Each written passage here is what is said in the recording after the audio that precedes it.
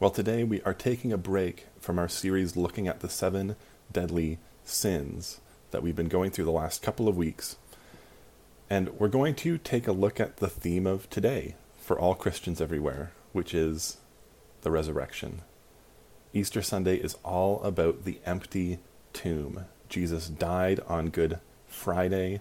The disciples waited for Holy Saturday, and then on Easter Sunday they were surprised to find the tomb empty. Today, I think for many of us in our church, this might have a fresh meaning and a brand new longing that wasn't there previously and that we weren't expecting. As one of our longest tenured member of our church, Jeanette Tutel, very suddenly went to be with the Lord on Good Friday. Jeanette was just at our last membership meeting in the video call, and I got to see her a few weeks ago as well, and she was so excited about the future that God was leading our ministry towards. And so this weekend, I can tell you, I know I have, and I know many of you have felt the sting of death. But how appropriate for Good Friday and Holy Saturday. Good Friday being that day when the disciples watched a loved one of theirs crucified. They felt the sting of death in their life. And then Holy Saturday is a day we don't really talk about that often, but it was the day of waiting and being unsure, of waiting and feeling the sting, sitting with the sting for a while. It was the day between death and resurrection. It was the day when it felt like death had won. And oftentimes when we have loved ones who pass away, that's what it feels like, doesn't it? It feels like death has won. We feel the effects of the curse of sin all over again. That Saturday, the disciples did not know that Sunday was coming. But we know that Sunday is coming and is indeed here. We're celebrating it now. And so what happened on that Sunday? And how might it give us hope today, especially if we are in this state of mourning on Easter, where even the thought of celebration is maybe a little bit foreign to our ears? That's what we're going to talk about this morning. And we're going to talk about it through a chapter of Scripture, 1 Corinthians 15. So if you have a Bible, you can open it up to 1 Corinthians 15. We're going to go through this passage, skipping along like a rock on water, not necessarily digging deep in a couple of places. We're going to skip over a couple of verses at a time, but we're going to get a glimpse of the whole argument that Paul makes in this chapter. And it is fascinating, and I think has a great deal to teach us today. First off, a bit of context. Who is this letter of the Bible written to? This is written by the Apostle Paul to the church in Corinth.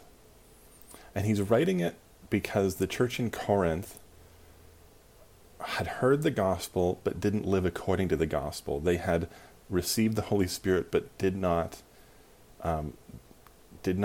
care to be transformed by that Spirit. They were saying, we're free to do whatever we want, and they certainly lived like it. They abused their freedom in Christ for themselves, and they, in Paul's words, lacked love for each other. And so when we get to 1 Corinthians 15, now Paul's going to talk about a very specific teaching that was being taught in the Corinthian church that he wanted to refute. And it's about the resurrection of Jesus and the resurrection of the dead, maybe more generally, actually. Some taught that all of the benefits of faith are already received. Some taught that anything that you could possibly receive by faith, you would have been already given. So transformation and new life, it was already happening in the here and now, they would say, which led them to deny physical resurrection. They denied that people would rise from the dead at some point in the future. Or either that maybe it will happen, but it's going to be spiritual, it's not going to be physical. So there are all sorts of these different teachings floating around. And, we're far removed from Corinth, but I think we can fall into the same type of thinking. We can fall into the same type of thinking of like, well, are we really going to be physically raised from the dead? Is all this really going to happen? How is it going to happen? And all the questions that maybe these Corinthians were asking, we start to ask as well. And the distance between Jesus' resurrection today certainly helps with that in some sense. So Paul looks at everything happening in the Corinthian church, looks at this false teaching, and argues against it using a core theological claim that he then talks about the implications for. So he says, this is what is true, and here are the implications of that because it is true. And he starts with Jesus being raised from the dead. So you can see in verse 1 of chapter 15, now, brothers and sisters, I want to remind you of the gospel I preached to you, which you received, and on which you have taken your stand. By this gospel you are saved, if you hold firmly to the word I preached to you. Otherwise you have believed in vain. Now this is a fascinating beginning, because he's essentially saying, he's actually not saying, I want to remind. I'm not sure that's the best translation, because there is this sense of a very gentle rebuke on Paul's part in that phrasing. So actually he's saying, I am declaring to you, or I am informing you anew of these things. I am informing you anew of the gospel that I've already preached to you. I'm informing you anew of the gospel that you recited, of the gospel on which you have taken a stand. The implication of just that first verse is that Paul is gently rebuking this Corinthian church for forgetting at least parts of the gospel. And if you forget parts of the gospel, you're going to end up distorting the whole. So it's really important to line up the key points, which is why Paul then goes into this really interesting couple of verse description of here is the gospel that's been proclaimed to you in verses 3 through 8. He says, Jesus has died for our sins according to the scriptures. Jesus was buried. Jesus was risen on the third day according to the scriptures, and then appeared to 5,000 people, some of whom have died, but others who are still alive, and you could go speak to them. And then he also appeared to James and to the apostles, and last of all Paul. So there's a couple of really interesting things in there. First off, Jesus died, was buried, and rose again. That is the core message of Christianity. If we are listening to somebody who doesn't preach those things, who doesn't preach that Jesus died for our sins according to the scriptures, that he wasn't buried, and that he didn't rise again on the third day according to the scriptures, if we're listening to them and we hear that, run away as fast as you can. Because the thing they're teaching is not Christian. They may call themselves a Christian, but the thing that they're teaching is anti-Christ. By the very definitions that Paul says, this is the tradition that's being passed down to you of what the gospel is. So first, that's first off. Secondly, notice how Paul has tied in living history at their time into what he's describing. So he says Jesus died, he was buried, and then he rose again, and he appeared to people, and some of them you can still go talk to. He's basically inviting them to test what he's saying. He's saying, go, here, like there's tons of them out there, you can go and find them, they will tell you all about it. And so we can have, at least for the Corinthians, they would say we can have a steady, firm faith in this because we know the people who saw him. And that builds a history that actually extends out and makes this one of the most historically reliable events in all of human history, in fact. It's actually one of the core proofs of Christianity. I think one of the core arguments for it is the historicity of the resurrection, because everything in terms of the historical elements all point to being an event that actually happened. And this is part of it. There were just so many people who were quite open to talk about it. And who Paul even says, you can go and see them. Most of whom were still living, though some have fallen asleep, he says.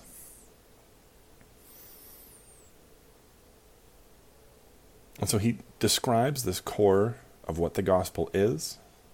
He says it's reliable. It's not a random message that was made up. It is reliable. Go speak to your friends because they saw it.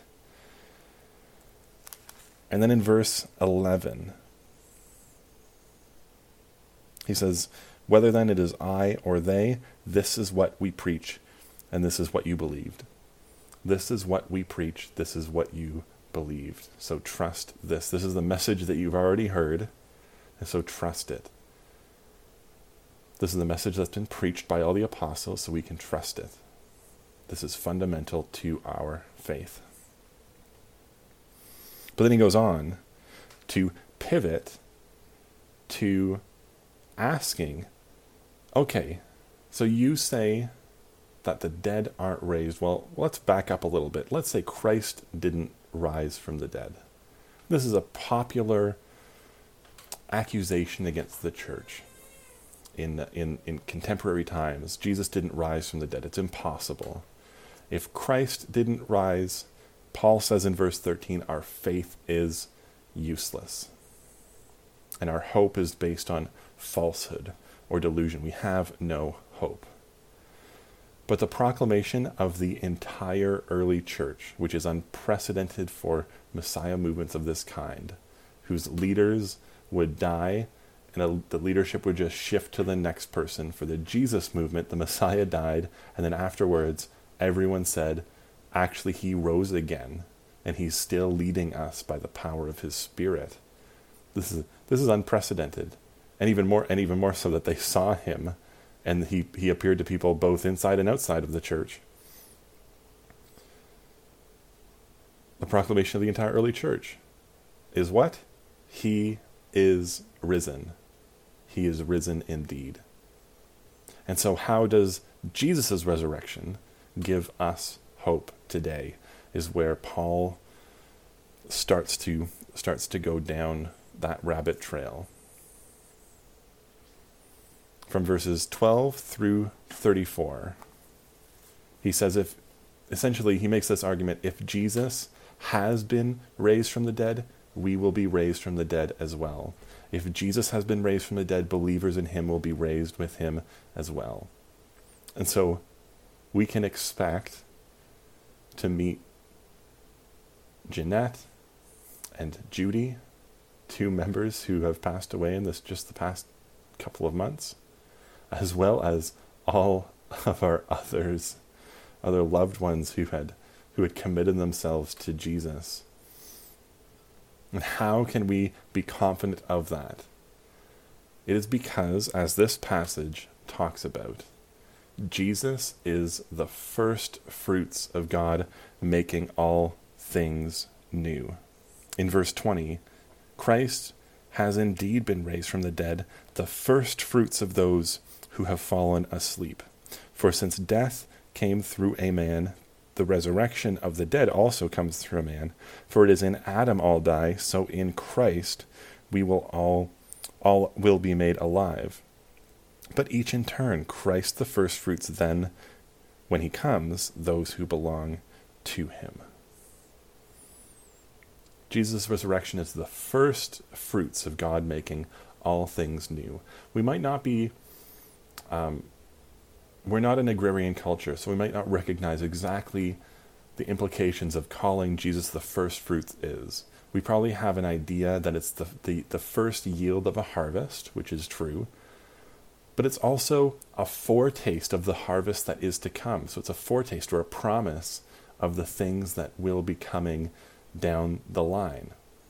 And so because believers share in Jesus' very life, we can expect to share in his resurrected life as well. And we can have confidence in it because of his resurrection. Because Christ has been risen, we will rise too.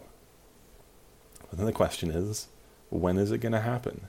And this is a question the early church really struggled with. When is it going to happen? We've already read the first fruits happen first, and then the harvest happens second. When Christ comes again, we'll experience the harvest. We have to remember, harvests don't happen immediately.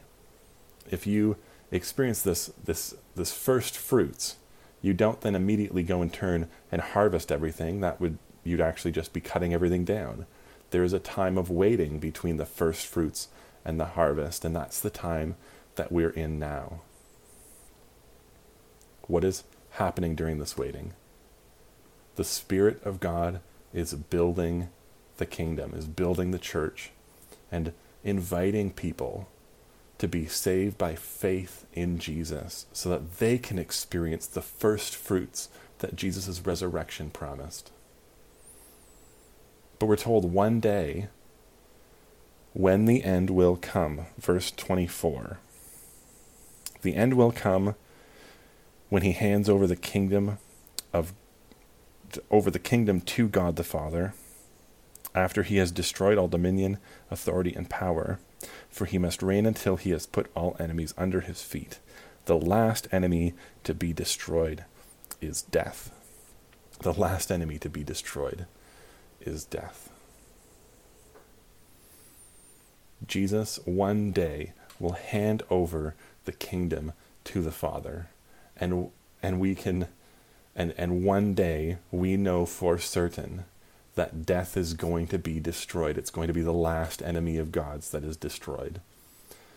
The cross and the resurrection that we remember today and over this past weekend, Good Friday and today, that's the event in history when death is defeated, when the power of death is defeated over a life.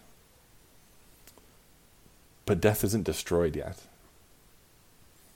No, God's judgment on the judgment day will destroy death. And on that day, death will be no more. And when we are raised, we're raised to new life in Christ. And so when this resurrection happens, when we experience the harvest that has been promised in the first fruits of Jesus' resurrection, what are our bodies going to be like? What kind of life are we going to have? And we can think of this in a sort of dualistic sense that comes a little bit from all sorts of different places. I'm not gonna try to pin it down. Paul knows that these types of questions are asked as well.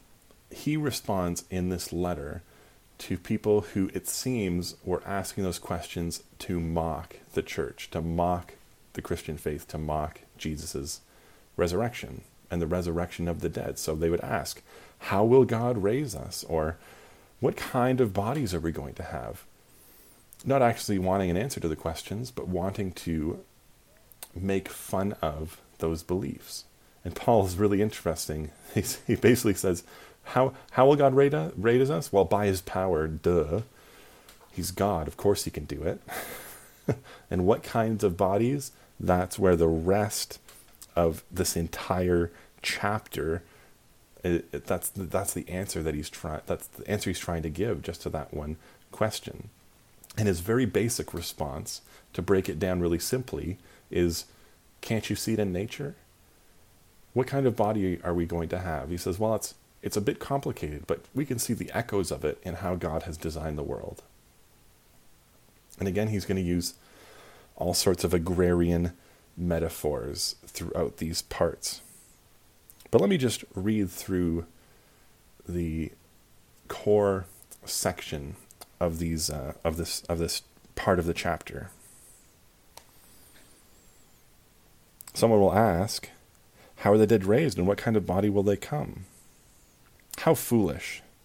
What you sow does not come to life until it dies. Pardon me.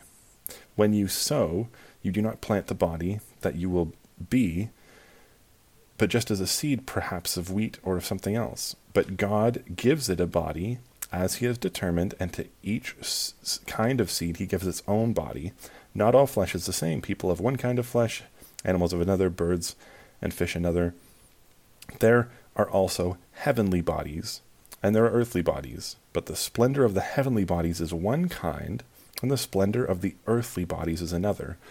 Now that's really interesting. Sometimes we think of the heavenly bodies are better than the earthly bodies.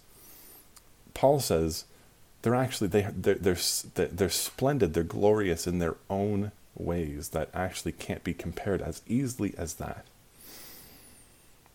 And so we might start to think, well, when we're raised from the dead, the body that we have now is going to be totally cast away, and we're going to have a fully spiritual body. And that's Paul's correcting that type of thinking and saying, "Oh, hold on. We need to pause on that, because there is something splendid about the bodies that we have that God isn't just going to throw away at the resurrection." And so it will be in verse 42 with the resurrection of the dead. The body that is sown is perishable, but it is raised imperishable. It is sown in dishonor, it is raised in glory. It's sown in weakness, it is raised in power. It is sown a natural body, it is raised a spiritual body.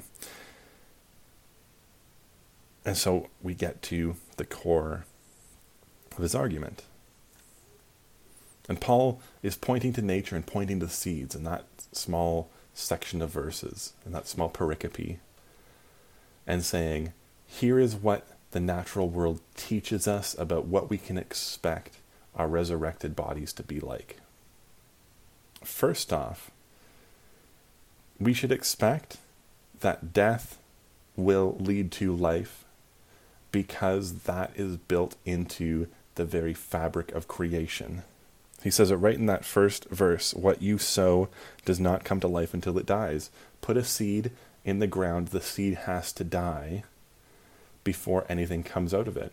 So if you want to grow an apple tree, you actually have to plant that apple seed. It has to die, and from there, an entire tree grows out of that one little seed. Put the seed for wheat into the ground. It has to die, and then out from that death springs an explosion of life. And even more than that, leaves fall to the ground, they die, they become fertilizer that gives the ability for new life. There are some trees in Canada, if you can believe this, that will only seed if they're lit on fire. This is what some pine cones, that's what they hold. Pine cones hold the seeds. And the only way to open the seeds is to heat that pine cone up in what amounts to a forest fire. The tree has to die before the seeds can be planted, even. Death leading to life is built into the fabric of creation. That's the first thing he wants us to know. The second is that seeds don't go into the ground and then grow up into just bigger seeds. You don't put an acorn into the ground and 20 years later find a giant acorn. That would be ridiculous. No, you put an acorn in the ground and 20 years later you have an oak tree. You put an apple seed into the ground, 20 years later you're going to find an apple tree. Caterpillars don't go into their cocoons and come out just a different kind of caterpillar. They come out as butterflies. Seeds don't go into the ground and come out as seeds.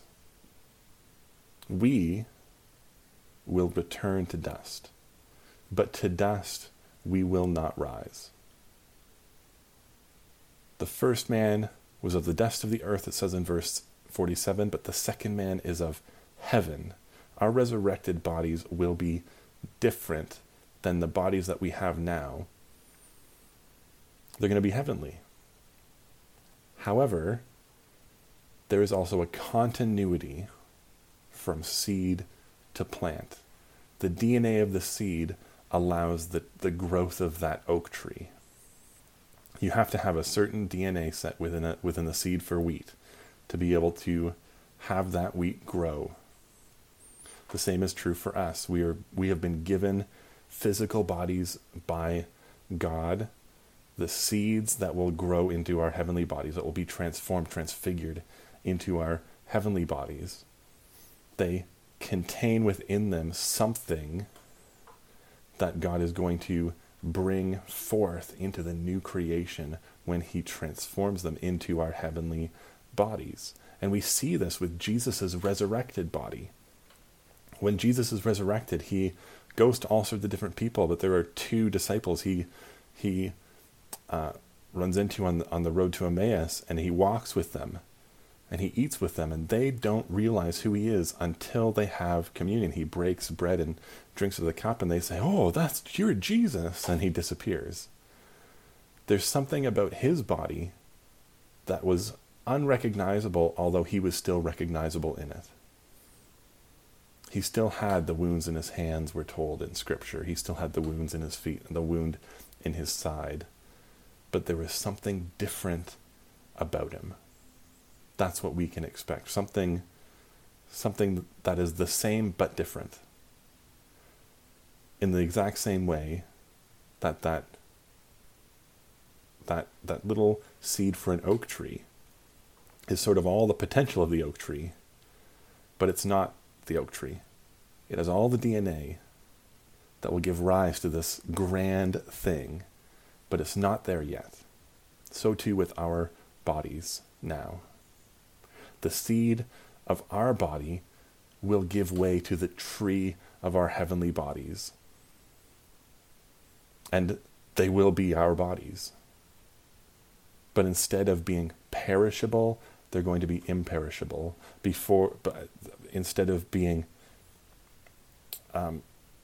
dishonored in all sorts of ways, that's essentially stricken by sin, they are going to be raised in glory, raised in holiness. Instead of being weak, they are going to be strong. And instead of being natural, they're going to be spiritual. Which is to say that they are going to be bodies that are appropriate for living in the new heavens and the new earth. We're told in Scripture that one day God is going to bring heaven and earth colliding together, and it's going to be the new heavens and the new earth, and that is where we will dwell with him forever.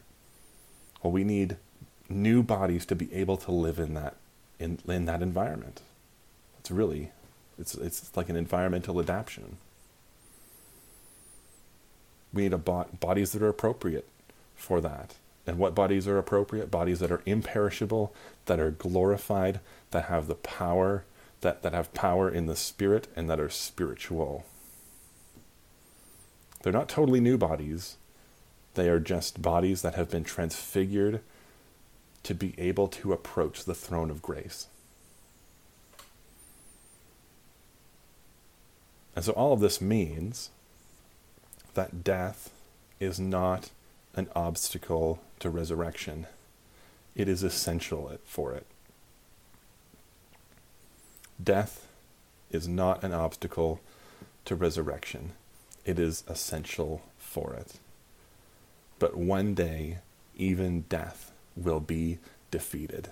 And on that day, we will be able to say, along with Paul in this chapter in verse 55, "Where, O death, is your victory? Where, O death, is your sting?" But until that day comes, we can have hope, because Jesus is risen, and those who trust in him will be risen too. And this hope does not take the sting of death away today, but it can be a balm on the wounds of loss that death inflicts upon us, giving us hope for the day when Christ returns. And so on this Resurrection Sunday, may you trust in Jesus for the forgiveness of your sins. May you receive Christ's life by the power of his Holy Spirit. May the promise of Jesus' resurrection, which is a promise that you will be resurrected and that other believers will be resurrected as well, may that be a balm to your soul. And may we look forward to death's destruction and Jesus' return. Maranatha, come, Lord Jesus, soon. Amen.